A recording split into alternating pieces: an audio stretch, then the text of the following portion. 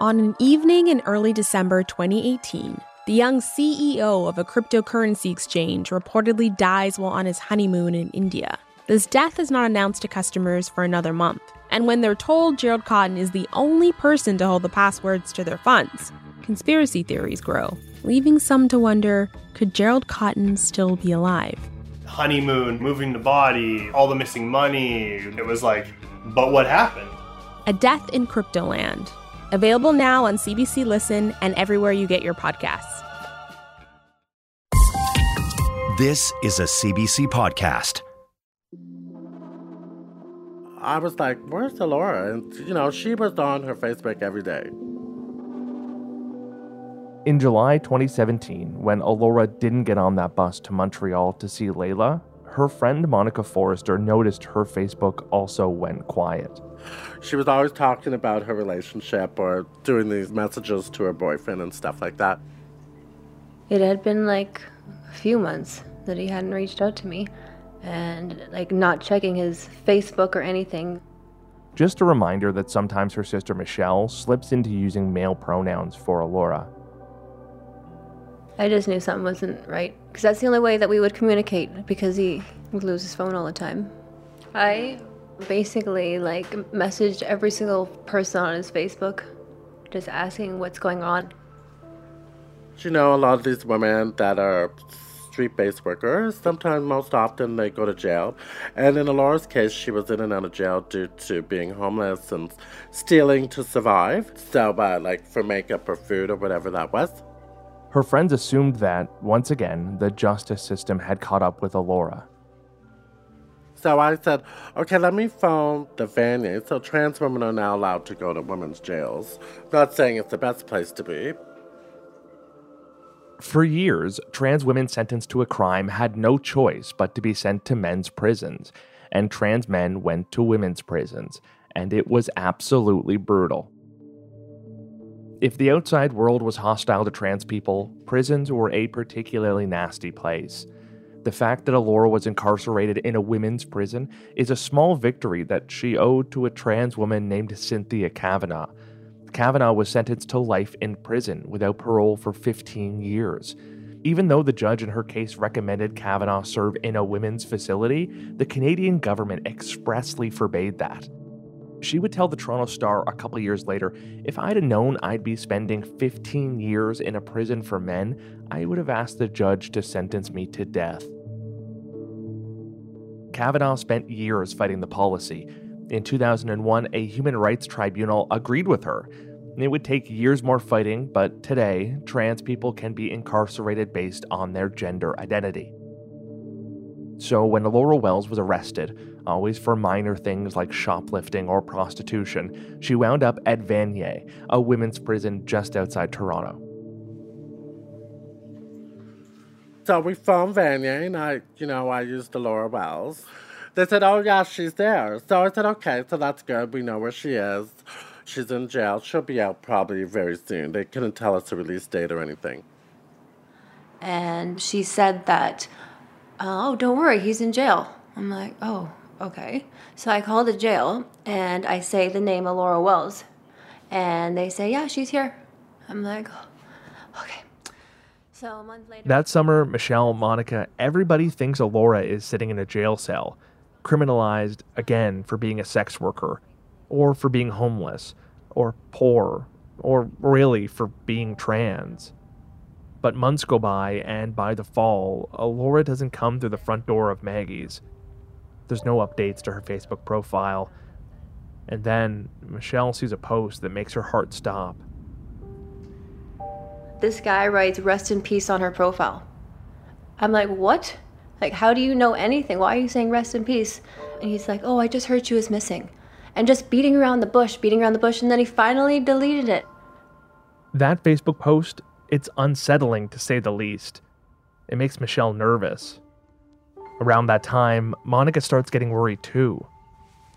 I was like, this is strange. She wouldn't be in jail this long. You know what I mean? I know she's dead months at a time, but 3-4 months for something, right? So we found the jail. And they said, oh, no, she was never in jail. So then that's when alarm bells started going off, right? So everyone was talking about it, but no one, no one knew where she was. My heart sunk. I knew something wasn't right.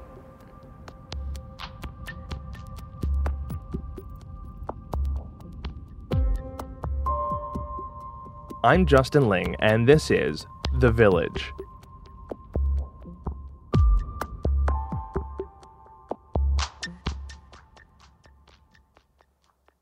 By late fall, Alora's friends knew she was missing, and they knew that Augustinus, her boyfriend, was still around.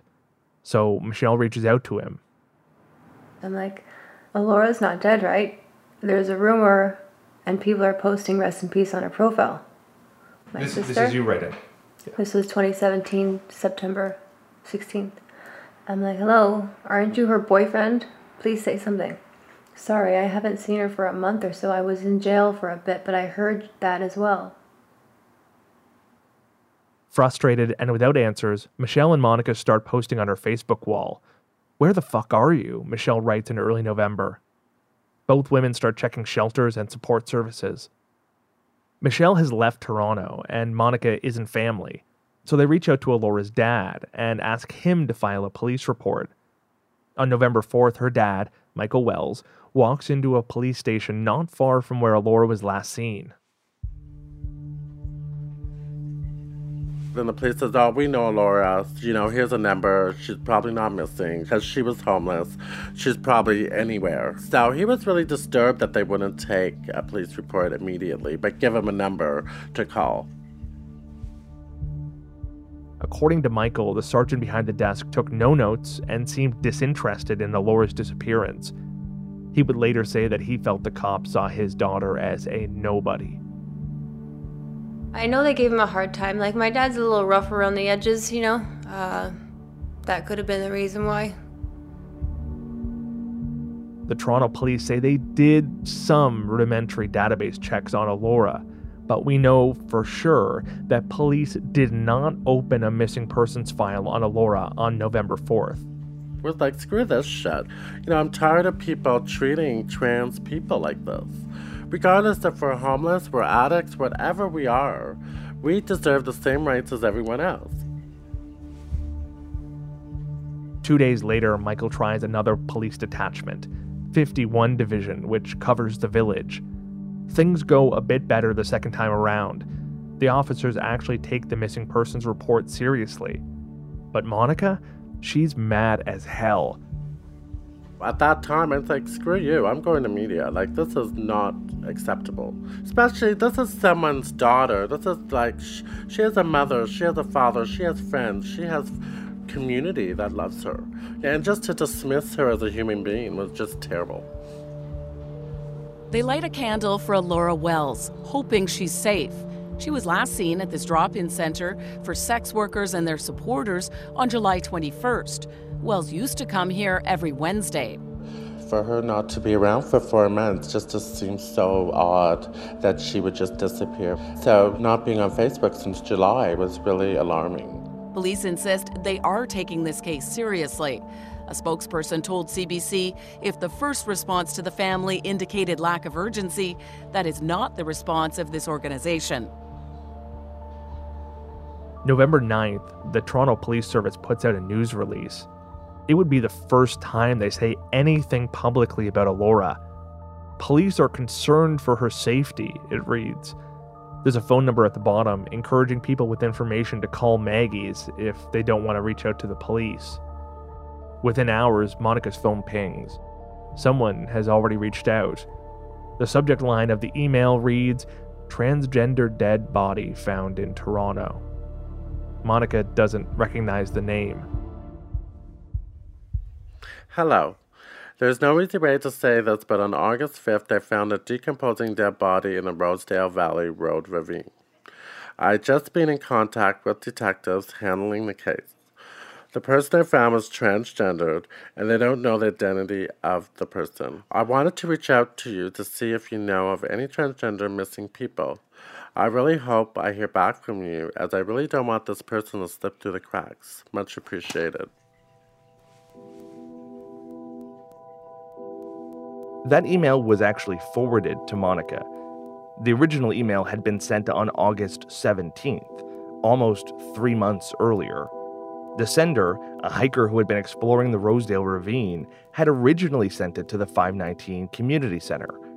She had searched for queer organizations which she believed would be able to fight for this woman, a woman who she had never met. When she didn't hear anything, she relentlessly followed up with both the police and the 519. She took this on as her mission. But honestly, nobody seemed to care. When police went down into the ravine, there were few clues about the woman's identity. But it was clear she was transgender. An autopsy determined she was between 21 and 28 years old. There were no obvious signs of foul play, and at first, police suspected a drug overdose. But with any suspicious death, they are supposed to alert the homicide squad right away. They didn't. They did consult some missing persons databases, and they planned to do a facial reconstruction to help identify the woman, but it never happened. They did virtually no outreach to the public or to the community to alert them to the fact that a trans woman's body had been found.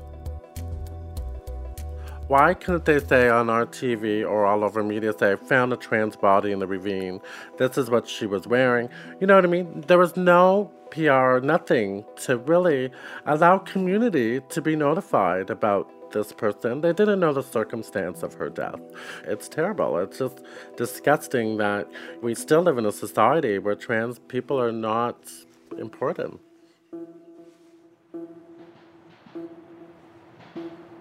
Alora's dad did a DNA test to confirm whether the body was, in fact, Alora.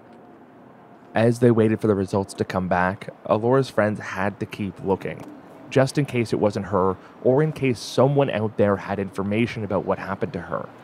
They went to the media hoping somebody would come forward. Police are asking for the public's help in finding a missing woman who hasn't been seen since July. 27-year-old Alora Wells was last seen in the downtown area. She has a slim build with shoulder-length hair, which may be dyed blonde or pink. I'm joined right now by Monica and Jennifer, who are friends with Alora. You guys right now really want some answers. I know that there was a body found on the 5th that her father is worried that that possibly could be her. Yeah. What's the biggest concern right now, and what do you think about the police saying now that they're apologizing for the way this was handled?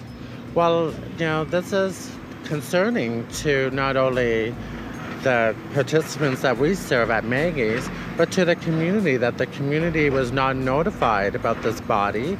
We still have a killer on the loose that killed Cassandra Doe.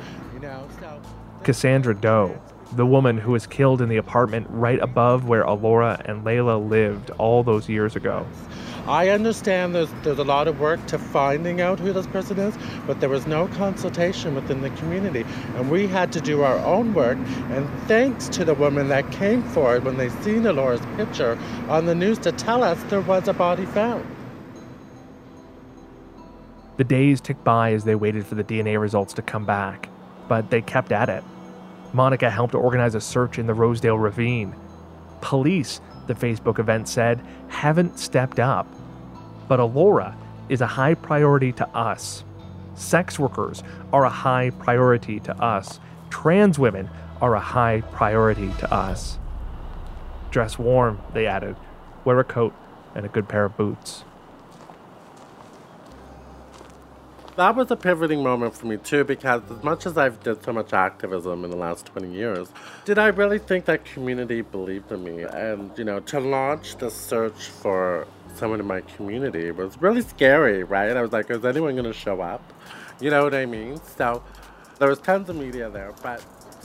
Scouring the woods and putting up posters of her face, asking the question, have you seen Alora? She was not just a community member, she was a friend, and she needs, you know, validation for her life, and she's just as important as anyone else in our society. She was trans, she was homeless, she was a sex worker, and those are just not priorities for the police to search for. And it took the family, it took advocates to pressure the police to actually take her search seriously. tons of people showed up. And at that moment, I felt that people really listened to me. And, they really believed in trans people's lives, you know what I mean? And we had people from all over the community, queer people, trans people, straight people. We're going to be navigating again, rougher terrain, and we're going to go right up the Rosedale Valley.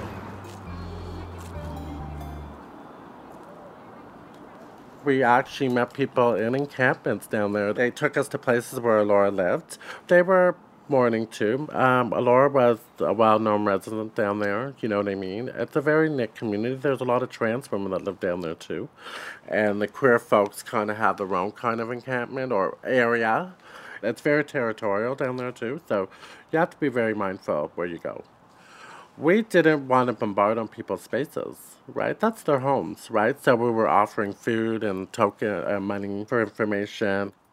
Did the police talk to them that you know of? I mean, do they have any insight? No, but the police were really quiet about the investigation because the police go down there and raid down there all the time and take apart their encampments and all that stuff.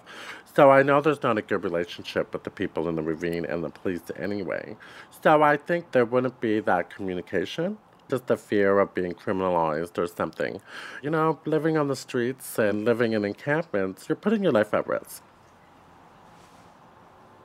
Police were invited to join the search. They didn't. When some of the searchers discovered some conspicuous holes not far from where Elora normally stayed, clearly dug by a shovel, they called the police to ask them to take a look. They didn't show up. We stood there for hours because we found the place where she was living, and we thought this would be great. This could be some information they can use to solve the case. Because at that time, we just knew she was... It could have yeah, been, right? Yeah. They didn't show up. They didn't give a shit. Police would later claim that they already searched that area. We wanted to get everyone together to remember this person, if it's Elora and even if it's not Elora. Monica and some other activists organized a vigil. Whether it was Elora who had been found or whether another trans woman had died, they felt the need to demand action. We don't know who it is, but yes, Elora has been missing since late July, and it's really disturbing for the community at large because she was very much a part of the community. This is the fall of 2017. Andrew Kinsman, the 8th man to vanish from the village in 7 years, had been missing for just a few weeks longer than Elora. The whole queer community was on a knife's edge. Nikki Ward, a longtime trans activist, was there. This is by no means the first death in our community. It is close-knit, so we keep an eye out for each other. So when somebody goes missing, we take it seriously, but Toronto Police Services did not. Justice for Elora! And we want it now! And we want it now! We want accountability for Elora Wells. Justice for Elora! The next day is November 20th. It's a sad irony. It's the Transgender Day of Remembrance. The blue, pink, and white trans pride flag is raised at police headquarters for the very first time. There's an event at the 519 Community Center. It's the same place that was told that a transgender woman's body had been found and which did not share that information with the community. And it really bothered me. It really bothered me that you can capitalize on the lives of trans people and say that you care, but you can't advocate to find out who this person is or stay on the toes of the police to make sure that they're working hard to find out who this person is. And I was out for blood. I was done. I was like, no, this is not going to happen. I could see this happening 20, 25 years ago, but not today when there was so much work that has been done to bring visibility to trans people. It was a pivoting moment where we can make them accountable. Yeah. It was a pivoting moment where we can say, you know what, now that we got you, we can make sure that, we get the answers we need and that you're accountable for your actions. In Montreal, Layla, the woman who'd known Elora since they were just teenagers living on the streets, sees the news. She rushes to Toronto. I knew she was dead. I knew she was gone. Where else would she be? She lived in the streets. She was there. Where was she eating? She didn't pick up her checks. She didn't show up for meal trans. She didn't show up to Covenant House. Like, that was her livelihood. She didn't have a Daddy Warbucks taking care of her and sending her e-transfers. McDonald's wasn't handing out free burgers. Like, why? Where was she? Where would she have been? Her mother was dead. Her sister was taking care of 2 children. Who else did she have? Where would she have been? Layla is worried sick, waiting to hear if the body in the morgue is Alora's. I called my mom and like the news started going on, and my mom had been calling me and she told me like, you sound very stressed. She supports me, but she wishes I didn't engage in what I do. Of course, she was better for her daughter, but she was terrified, you know? She was like, I've been telling you your whole life. This is what I've been scared of my whole life for you. So it just became reality, you know? And I was like very sorry to my mom that I put her through that. So that's what it is, yeah. You know, I got a taste of my own medicine. My mom said, this is what you've been doing to me. And I was praying with my mom. It wasn't her. It was her.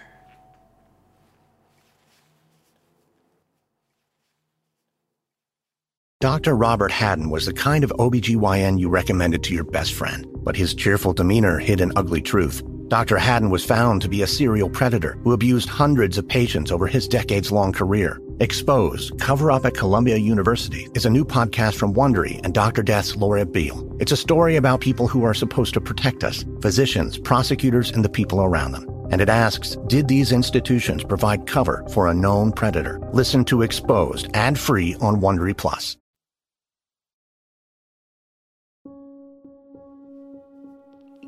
Toronto Police confirming tonight a body found in the Rosedale Valley Road area is that of Alora Wells. On November 30th, 2017, police finally confirmed the news they've been waiting to hear. The 27-year-old hadn't been seen since July. Wells, a transgender woman, worked in the sex trade and was homeless. Her father says when he reported her disappearance to police, he was told the case wasn't a high priority. A body was found in August, but it took genetic testing to determine the identity. Police are still investigating the cause of death. It was really emotional. Like, they wouldn't let me out of the house for like a month. Like, my brother begged me, like, please don't go. I told him, like, you know, it's not like that anymore, the extent of what it was. But, like, you know, they're always terrified that, you know, I'll lose the condo or I'll lose myself in it and, like, I'll end up in the streets and missing and dead. I try to reassure them all the time that's not going to happen. But, you know, I got to appreciate it, too, that, you know, at least if it was me, it wouldn't take that long. Well, like, it was all over the news. Everybody saw it, so... This is traumatizing, you know, to even hear that about somebody you knew. If the girl who found her body didn't, like, try to reach out to us, we probably would have never found her. Alora's sister Michelle needs to know what happened, so she starts playing detective. She takes to Facebook, messaging anyone who knew Alora, just asking for information. But she only gets rumors. Somebody told me that he was chilling on the bridge near that, you know, where he was found, and he fell off the bridge. The tent encampment where Alora usually lived is under a 6-lane bridge that crosses the ravine. And then they took him to the tent and put him face down. Who would they have been? I don't know. Yeah. It's like, I wish I knew. Nobody will say anything, like nothing. Everyone's so tight-lipped, and I know his friends know stuff. Rumors weren't good enough for Michelle. She wants to know exactly what happened. With Michelle's help, we request a copy of the death investigation report. When it arrives, I call my producer Jennifer to go through it. This 27-year-old transgender woman was discovered in an isolated area of Rosedale Valley Park. There's an address listed for her. I wonder if that would be just like the closest street address for the park. So Alora's body was actually found about 1.5 kilometers away from where she normally stayed, nowhere near the bridge Michelle was thinking of, or where Monica did her search. At the scene, there was a pitched tent with several empty cans of drinks and alcohol in the area. The deceased was laying face down, dressed in women's clothing, with a wig beside the head, and was severely decomposed. There was a purse nearby without identification, and several diabetic needles were found in the immediate area. The person was not identified visually. There were no obvious signs of foul play. Healing fractures are identified on the sternum and the mammarium, so that's the chest. And a healed fracture callus is identified on the sternal left eighth rib.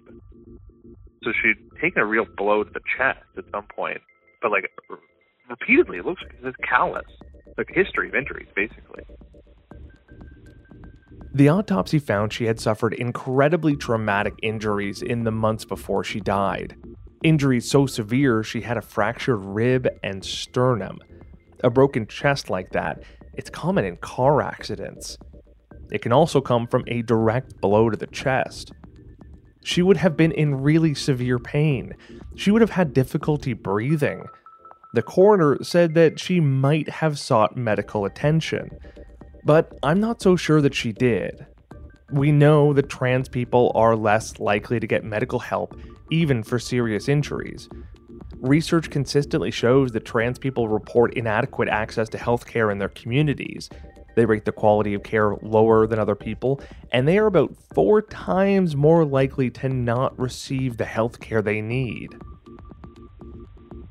So there were fractures of the right transverse process of L1 and L2.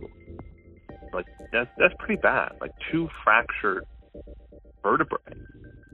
That's pretty severe. The autopsy also found that when she died, 2 of her vertebrae were fractured. If it happened before she died, she would have been immobilized by the pain. Could this injury have been caused by an accident? It's possible. This kind of injury could also come from blunt force to the lower back. It could have been inflicted by someone. If these fractures have occurred during life, they indicate blunt force trauma injury to the lower back. The cause and significance of this hypothetical blunt force injury is unknown. That kind of force could also cause internal injuries, and that could have led to her death. Unfortunately, because of the state of Alora's body, it's impossible to know. Because the body had been out in the elements for so long, it's also impossible to say what was in her system when she died. For her to have received such a level of injury and to make it back kind of lying in that state, like it just doesn't make it. She wouldn't, someone else was around. Like I don't buy that this happened to her all by herself. Preliminary autopsy indicates no anatomic cause of death. Police were fully involved in the case. And it continues, cause of death was undetermined. After discussion with detectives, there are competing manners of death, namely the possibilities of homicide, accident, or natural are all possible. So here's what we know. Alora was found face down beside a tent. There were some empty cans and bottles and some needles. But this location, where she was found, it's not where Alora normally stayed in the ravine. And then there's these injuries, this trauma she had been through in the months before she died. She had a broken back when she died. When her friends add all this up, they can't help but feel, at the very least, someone out there knows what happened. I had called the police. I've called the stations and told them, you found her around a tent full of drug paraphernalia. Do you think that she did set up a tent herself like that? That obviously there was a party there. She would never go down there alone. Somebody saw her die, even if it was an overdose. Somebody knows something. It could have been an accident. She could have but she didn't do it alone. The serious injuries that Alora had, it has Monica thinking about Alora's boyfriend, Augustinus Ballestent. It's based on something that Alora had told Monica the last time she saw her, just weeks before she died. She was just gotten beaten up. Her boyfriend had beat her with a brick. I know that he was abusive to her, and I wouldn't doubt, that she maybe succumbed from that. I should say, we don't have any way of confirming this, or that Ballestent was responsible for any of Alora's injuries. But Monica believed her. And while we gave Ballestent an opportunity to respond, we still haven't heard from him. But I also know that she did drugs, and she did all sorts of drugs. So we don't know if she might have OD'd on fentanyl, you know what I mean, as a release for all the pain that she was in. We don't know what led up to that moment of her death.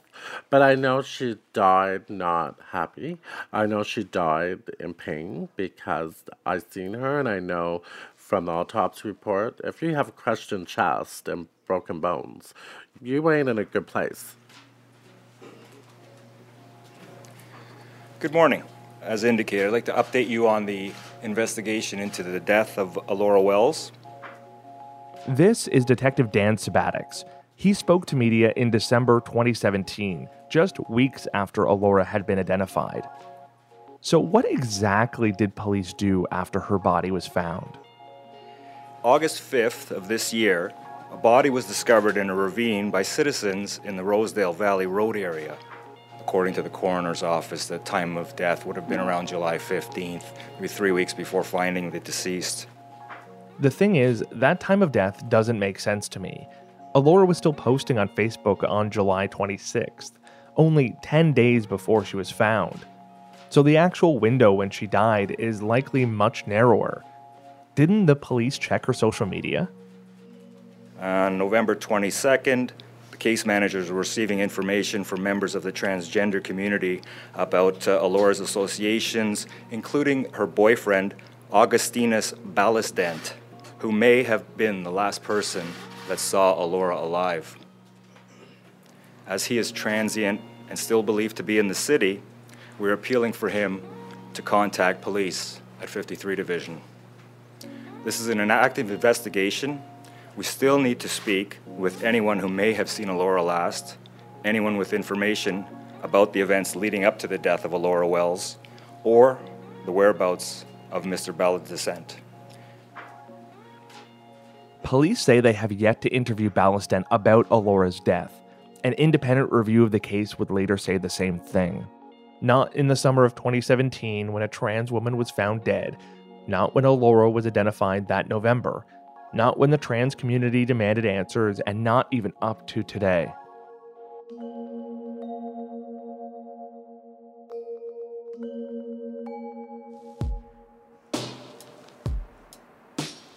I know that she loved him. I don't know how he felt. Do you know where he is? Toronto. But I mean... No, I could message him and ask him. First off, Ballestent is not that hard to find. Michelle interrogated him over Facebook Messenger. Her last conversation with him was in March of 2020.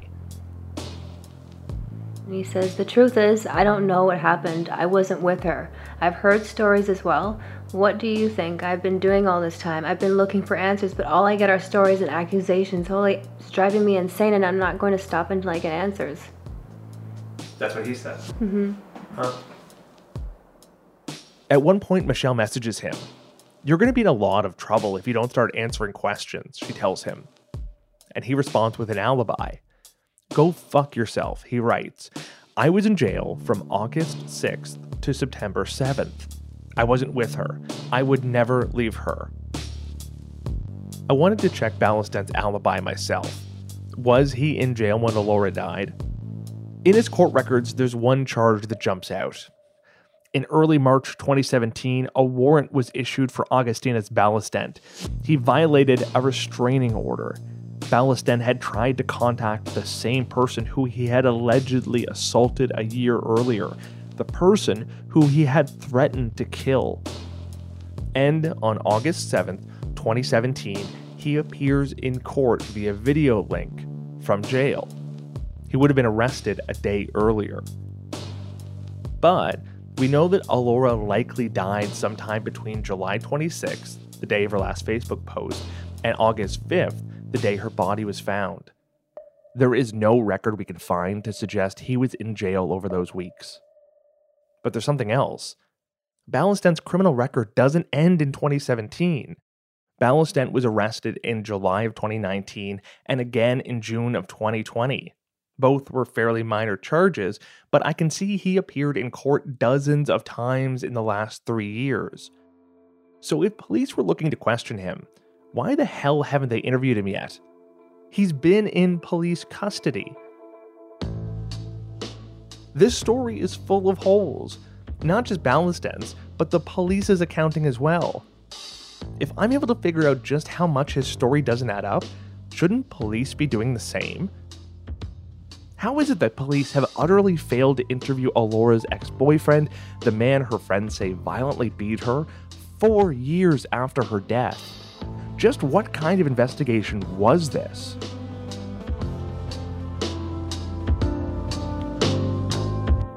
Coming up on The Village. The law is not helping whatsoever. It's perpetuating harm, it's perpetuating violence. It does nobody no good. There's such a long history of this, and not just the big horrific moments when someone like Alora Wells dies. We won't have to work in fear and under the gun and on the run, and my colleagues won't show up dead. I conclude that many of the investigations I examined were seriously flawed. Yeah, there's a lot of red flags there. A lot. That's really, really messed up.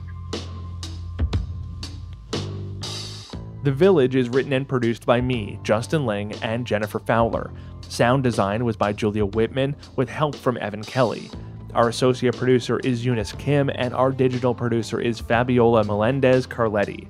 Alex V. Green, Faith Fundahl, and Chris Oak are our story editors. Additional audio from CP24. Our senior producer is Cecil Fernandez, and the executive producer of CBC Podcasts is Arif Nurani. If you're looking for another podcast to listen to, check out The Next Call from CBC Podcasts. The first case looks at the disappearance of 15-year-old Melanie Ethier. She vanished without a trace, and police and everybody else suspect foul play. You can find The Next Call on the CBC Listen app or wherever you get your podcasts.